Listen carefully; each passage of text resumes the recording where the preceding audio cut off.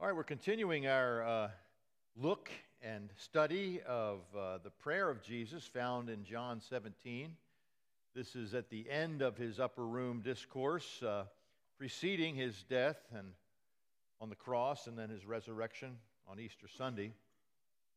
And as we've looked into this prayer, we find certainly the heart of Jesus as he prays to the Father. And Jesus' heart is definitely, as we started that prayer, looking at the fact that he prays for glory, the glory of God, and the God to show himself as worthy and to bring praise to him. And so as we pray that the Lord would be glorified in our lives as we point to him. You know, as we continue to read and think on this high priestly prayer of Jesus, there's something I have observed in his praying, and something I've sort of wrestled with in my lifetime when it comes to prayer. Sometimes you notice when we pray, it's almost like we're telling God what's going on. And I've often thought about that. Well, he already knows. Why do we have to inform God of what's going on? But Jesus prays that way. Do you notice that as he's praying? Matter of fact, as we get into today, we're going to be starting at verse 13. And you will notice that Jesus is basically telling God what he's done, God the Father. Of course, Jesus, God himself. But he's telling him what is going on. He's telling him what's been happening, what he's done, the things that he's taught, all of these things. And as I thought about that, that's some clarification. And maybe you're way ahead of me. You already have this. But, when we're talking with someone in a relational setting, it is talking about what's going on, right? I mean, we do this at our house. I mean, often, and we don't do it enough probably, but often we'll sit down and we'll say, well, what's happened today? What's been going on? Now, we're not, omniscient and know what each other have done like the Heavenly Father does. On the other hand, the relationship is deepened as we share life together. Prayer is a time of relationship building with the Heavenly Father. He really wants to hear from us. He wants it to be a conversation like we would have with anyone that's really special to us. And so Jesus demonstrates that, certainly in his relationship with the Heavenly Father, as we look at this prayer.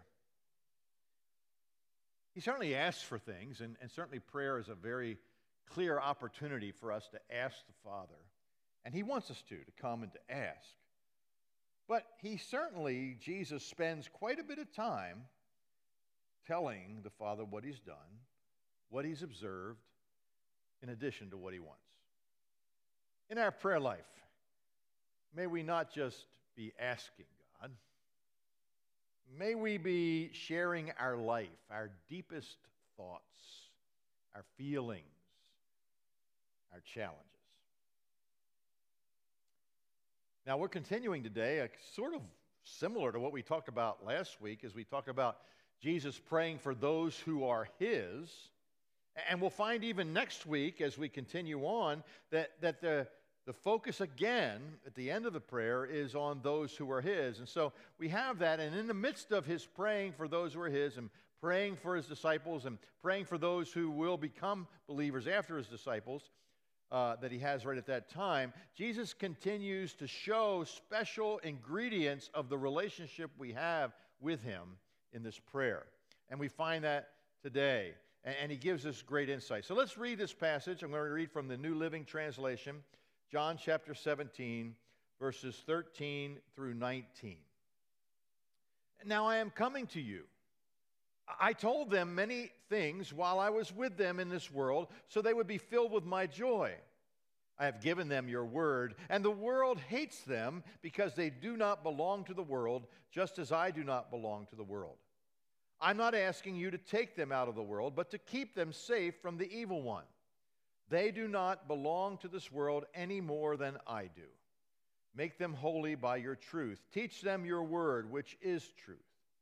Just as you sent me into the world, I am sending them into the world, and I give myself as a holy sacrifice for them so they can be made holy by your truth. Jesus begins this section by again reiterating, and remember the disciples are listening to him pray, but he said this so many times in this teaching, this discourse, I'm leaving.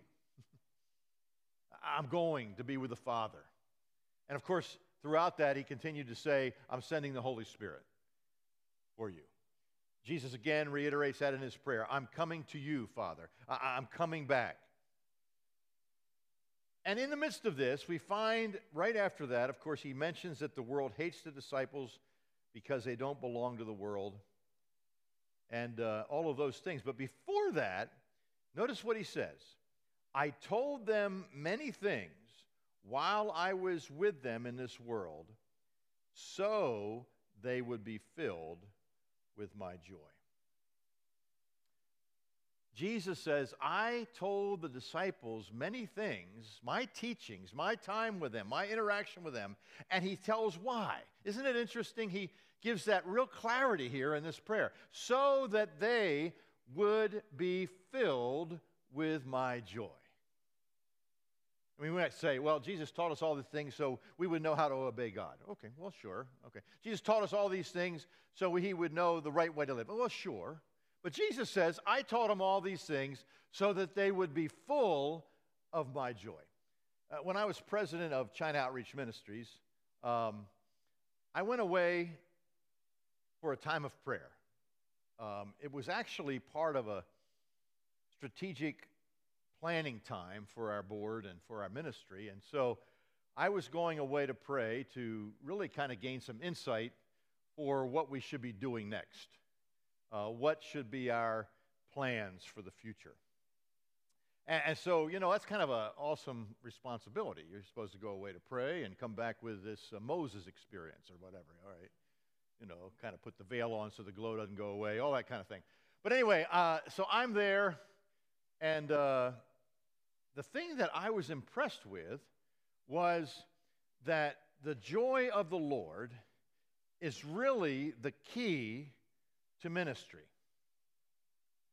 So I come back and I share this with our board chair, and I share this with, and I really didn't get much response at all. I thought, boy, that was a real flop.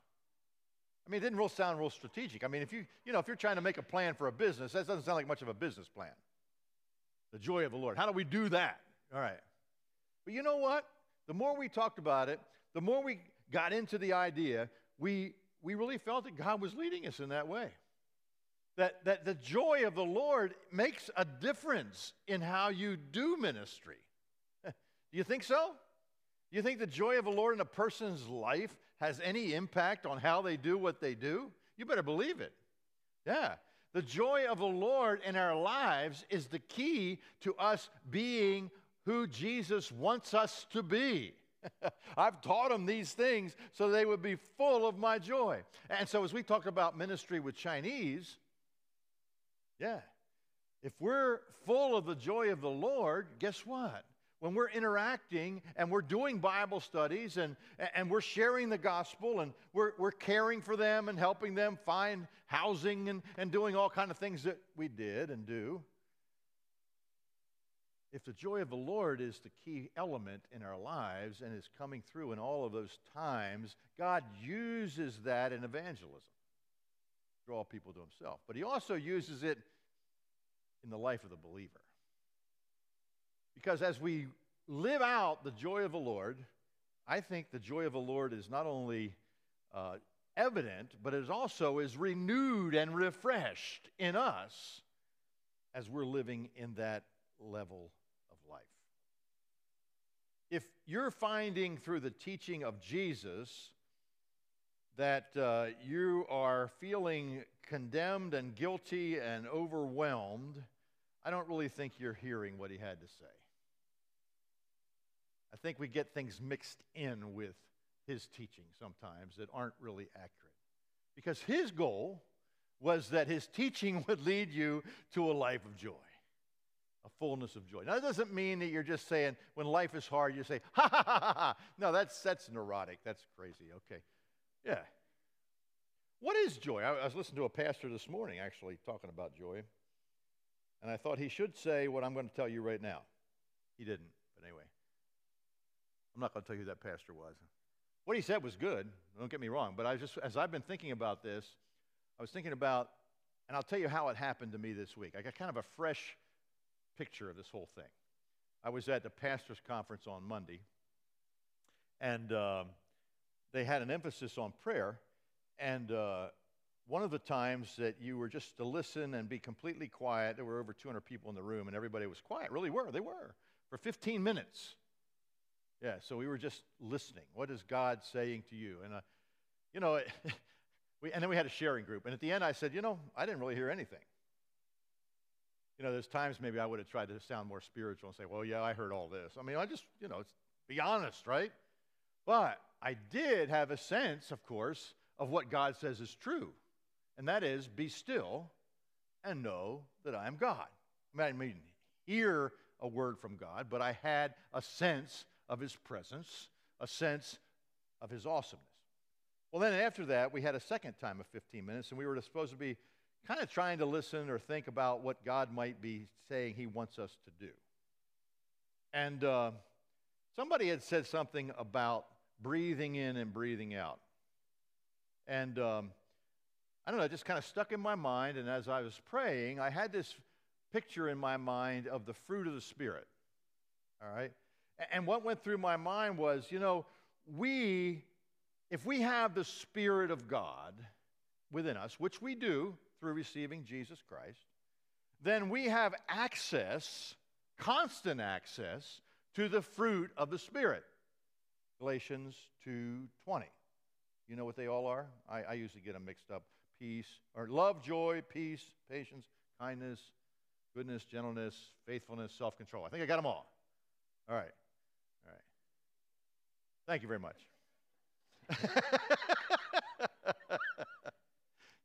So I'm thinking about this breathing in and breathing out thing, and I'm thinking, okay, I'm going to kind of try to do that while I'm praying here. I'm going to breathe out stuff that isn't love and breathe in love. I'm going to breathe out the stuff that I'm maybe inside of me that's not patient or peaceful or gentle, and breathe in the other things. Now, it's not like I'm really breathing it in. I mean, you know what I mean, but it's the concept. And it kind of freed me in lots of ways of thinking about the fact, of course, joy is one of those fruit of the Spirit. That's what I want to really get to right here. Okay, it is not something we produce by just being happy and crazy. All right? It's a fruit of the Spirit. It's something that God grows in us through the presence of the Holy Spirit in our lives. But the growth has to happen as we are open to it. As we do, and I think the Lord was really speaking to my heart. As I do breathe out the stuff that might resist that, all right, my looking dourly at things or getting overwhelmed with life or whatever it might be, and I breathe that out, and I breathe in what I already have, by the way, what I already have access to, and that is the fruit of the Spirit, joy. And, of course, you can do that with the others, too. And I can do that with confidence and live in that because Jesus says that's why he taught us, all he did. Dear friends, Jesus prayed for his disciples. He prayed for us to the Father, reminding the Father that he was with us in this world so that we would be filled with his joy. What a wonderful promise. You feel a little bit down, got a lot of stuff going on. And dear friends, as Pastor Seth prayed this morning, there are times, certainly we do rejoice with those who rejoice, but there are times when we mourn with those who are mourning too. I mean, it's certainly not appropriate, and the Proverbs say a dangerous thing is to be laughing and making jokes when somebody's mourning. It's not a good thing. It's inappropriate. But we still can be living in joy even in the times of mourning. Because our joy is in the Lord. Back in Nehemiah, after they had a successful time of building the walls, there was the getting back to reading the Word of God. They had kind of lost connection with God's Word. And so the Word of God was being read and the people were convicted. And they were weeping. They were repenting. It was a very significant spiritual time. But the word of the Lord came to them. And you know what the word of the Lord was? Don't keep crying. Don't keep sad. Be joyful. And that's where that scripture says, for the joy of the Lord is your strength. That's a wonderful passage. Certainly God was involved as they were convicted, and they needed to repent, and they needed to be crushed in their spirit as far as living without the Lord. But God doesn't want us to stay there. He wants us to come out of that repentance and that renewal in a spirit of joy. Because that's where our strength is. The joy, now not the joy you cook up, right? But the joy of the Lord. Now, don't get too nervous. I'm not getting real crazy here, but God spoke to me this morning. You say, Pastor, what in the world are you talking about? Did you have this voice from... No, I didn't have a voice from God. Boom, boom. But I was reading God's Word. And I happened to be in this one section, and I read it, and it touched me, and I thought about it. And then I went to this other app I was using on prayer, and it took me into another verse that commented on that, and I said, wow, Lord, I heard from you. That's what I mean, God spoke to me this morning. All right. Jesus said, I taught these things, right, that their joy would be full, that they be full of my joy. If I'm in the Word of God, He's speaking to me. And my joy is enriched because of His presence. You know, it was like, wow, God's here. Now, I've heard that before, but every time it happens, I still find joy to know that He's real today and fresh. So Jesus gets into this, and we're going to get to that. I'm probably getting ahead of myself here. We're going to talk about the Word of God in just a moment. But before we do so, let's hit the next part of this prayer. He says, I have given them your word. Of course, he talks about that there, and we'll get into that a little bit more. But he says, the world hates them because they do not belong to the world, just as I do not belong to the world. I'm not asking you to take them out of the world, but to keep them safe from the evil one. He prays for them to be protected by the Father from the evil one. Keep them safe from the evil one. Jesus prayed that, of course, in the Lord's Prayer, didn't he? He taught us to pray, right? All right, deliver us, actually, from evil. Yeah. We've talked about this before. We don't need to be afraid of Satan getting us back once we've received Jesus. We have the victory in Christ. But we also need to realize that we don't have strength on our own to defeat and fight the things of Satan. We need protection. And we have it. The good news is you do have it. You have the Spirit of God. You have access to the one who has won the victory for you in Christ. But that doesn't mean that the devil is going to leave you alone. Matter of fact, if you know what I'm talking about, many times after you've received Christ and you're walking with Him, you find a lot more temptation. You find a lot more struggle with sin. I remember as a new believer and talking with other new believers, I mean, sometimes we feel like we're not even saved because we seem to be struggling with sin more than we ever did. That's because we didn't care before. But the Spirit of God's in our life, and now we suddenly realize that there are things in our life that God needs to work on. And there is real sin in our lives that He wants to work on. And of course, the devil's side of that, he tries to play on that. And he says, oh, look how rotten you are. Jesus said, I died for him or her as He prays for us. Yeah. But we need to be protected, don't we? We need the Spirit of God. We need the Word of God to keep our minds and our hearts protected from the evil one. Because our minds will take us places that can be discouraging. You know, the devil can't get you back on his team, but he certainly can discourage you. He can certainly kind of weigh you down with life and with your perspectives on yourself so that you wouldn't be as effective as you truly can be in the victory that Christ provides. But Jesus prays for this. Prays for the Father protect those who are His. See, the way of knowing the fullness of Jesus' joy or doing what he wants us to do is by following the love and the care of the Father.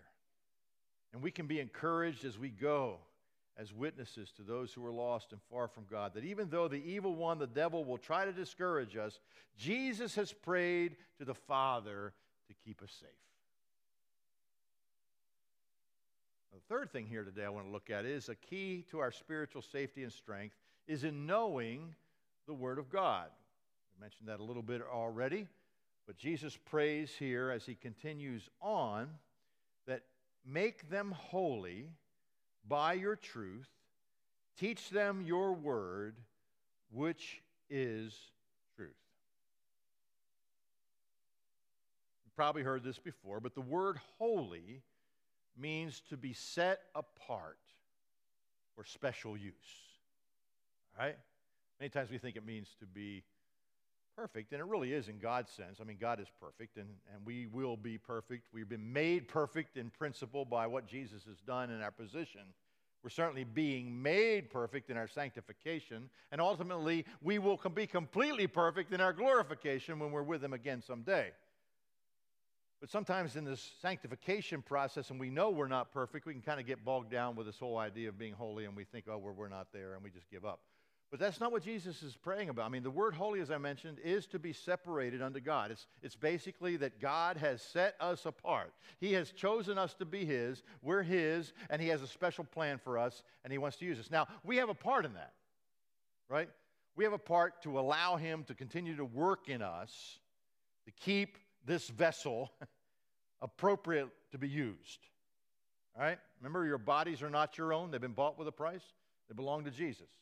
All right? Just as the elements in the temple, right, have been sanctified and kept clean for the use of God. So we as his body, we as those he will use to bring himself glory, we too need to be in the Word. We need to let his Word here purify us. All right? Doesn't mean we're perfect yet. We're in the process. All right? If you say you're perfect already, you're probably in a bad place. Okay? Because you're going to fail, and then what do you do? All right? I mean, there are some who would say, oh, we've been made perfect already. Well, that certainly isn't a biblical position. All right? We will be. We have been positionally. We're being made perfect now as we live, as the Spirit works in us, and we will be perfect when we're with him. But that's what the Bible teaches. Yeah. So in this calling to be made holy, as Jesus prays to the Father, he says, make them holy. we need to be made holy, all right? We need God to work in our lives. And how does he do it? By your truth. Teach them your word, which is truth.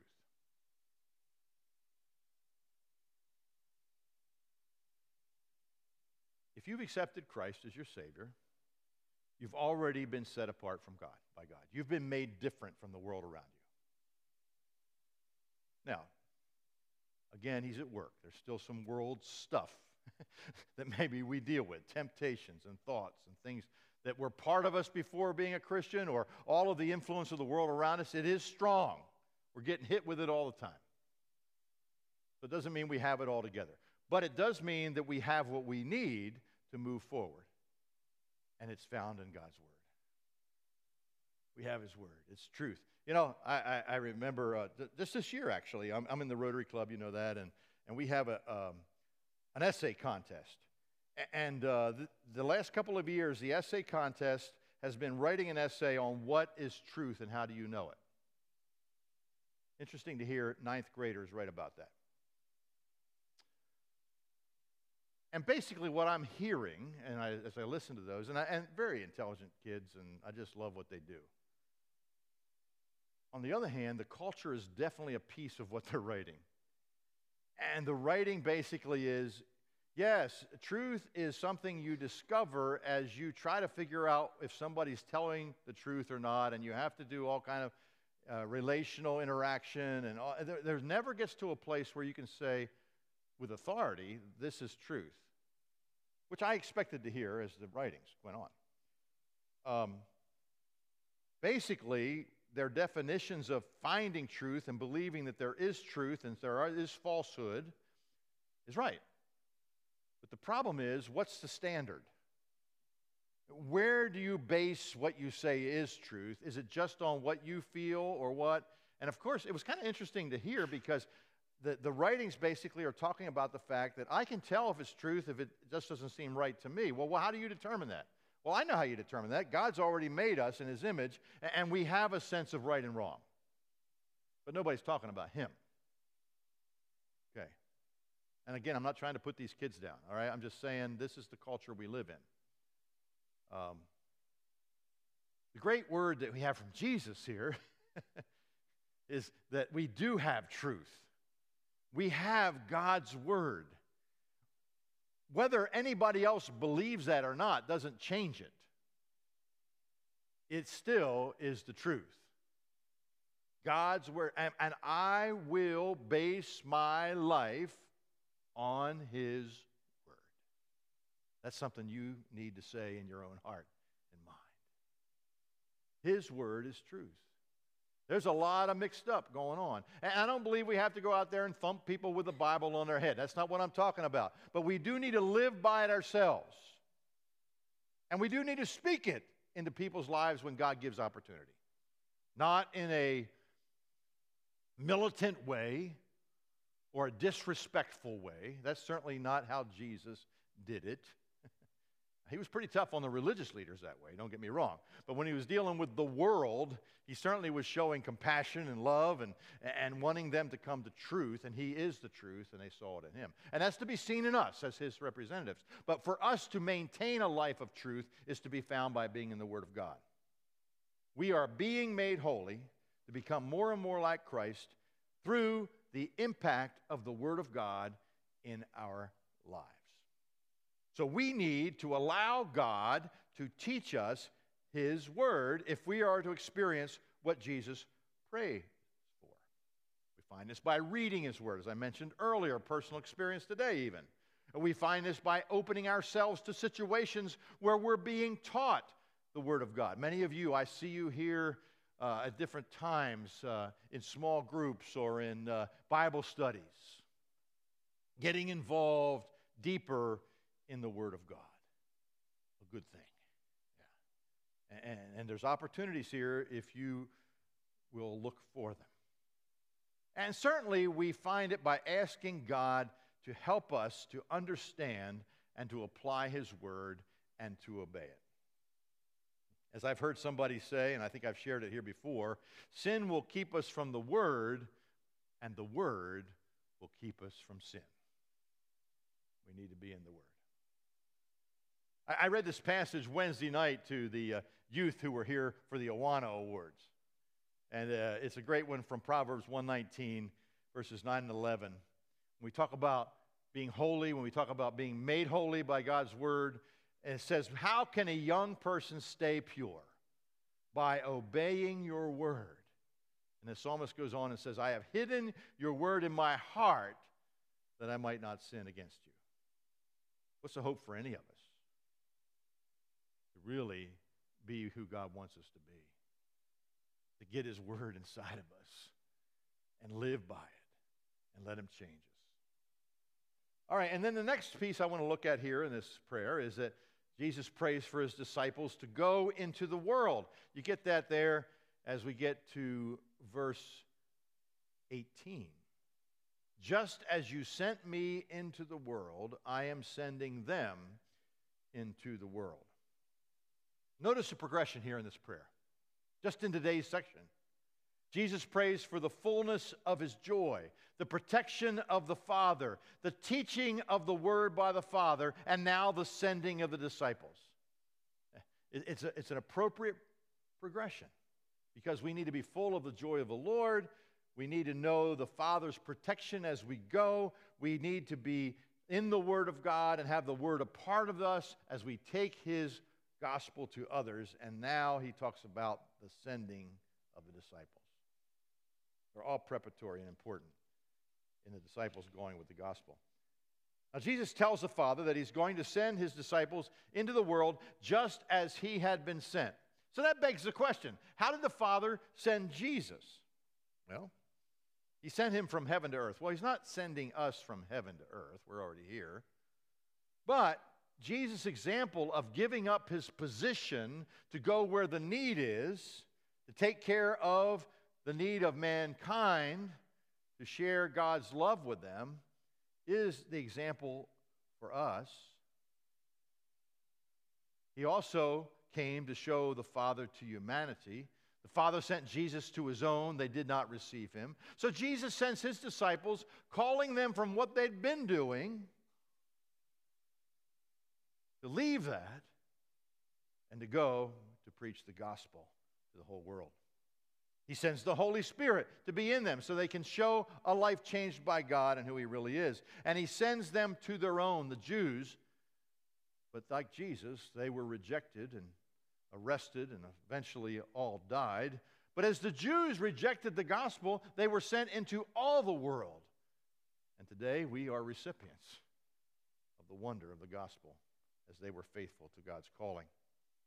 And as Jesus' disciples, so are we sent to take the gospel to others.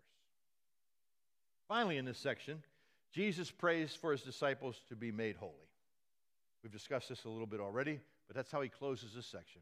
And he says, I give myself as a holy sacrifice for them so they can be made holy by your truth. We celebrated communion today. We're reminded again of the fact that our lives are made new. Our relationship with the Father is made possible. Our sin is washed away because of Jesus. He came. He sanctified himself. He gave up what rights he had. He gave himself to be the perfect sacrifice. So, as he says here, we could be made holy by the truth of God. Jesus is the Lamb of God who has come to take away the sin of the world. He's the perfect holy sacrifice. We cannot be made holy unless God does it. You cannot make yourself holy. You cannot make yourself acceptable to God. You cannot become a perfect person in God's sight on your own. Just try. You will fail. Because that's not who we are. The good news of the gospel is that God recognizes that and doesn't give up on us. And he doesn't say, too bad for you. But he goes all the way to the cross because he loves you. And that message is the message not only do we know for ourselves and celebrate, and that's why we can say, woo-hoo, I want to worship God because of what he's done, but it's also the message we take to others. They might not receive it, but they need it. That's the passion of Jesus. He came, and he sends us to be his light to others. And the key to it all is a changed life. As we are being made holy through God's word, by the work of the Holy Spirit in our lives, through the testimony of Jesus in our lives, for the assurance of our forgiveness and the fact that he's at work, then he uses us to touch others. But it has to be through him. I told you I'm going to begin a series on the book of Hebrews coming up soon.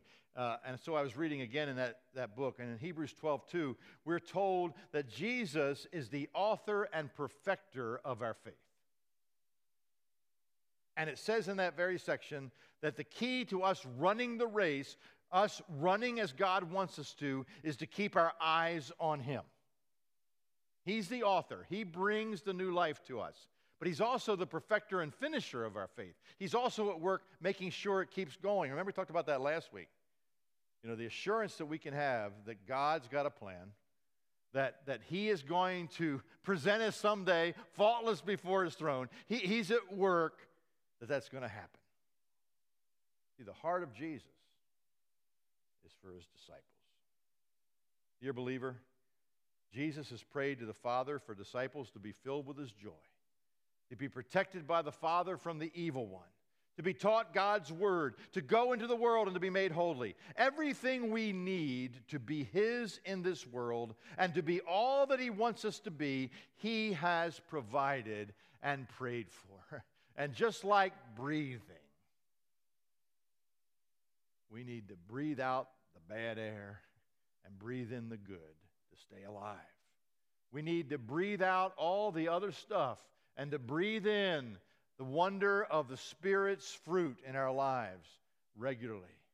And in it we find joy. In it we find fulfillment. In it we find calling. In it we find the fact that He makes us holy and uses us as His holy people, His separated people. Not to be separated from the world and stand in a corner and hope they all go away.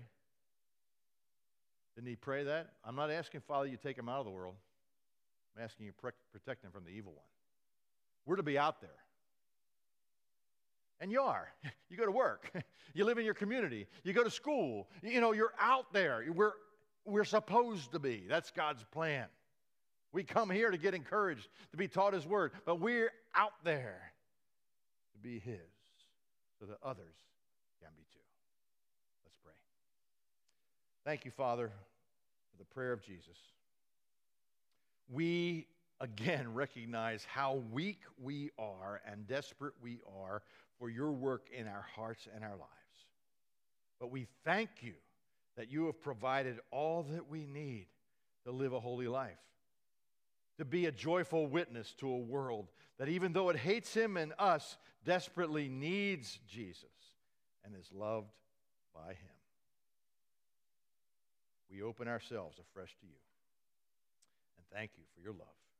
In Jesus' name, amen.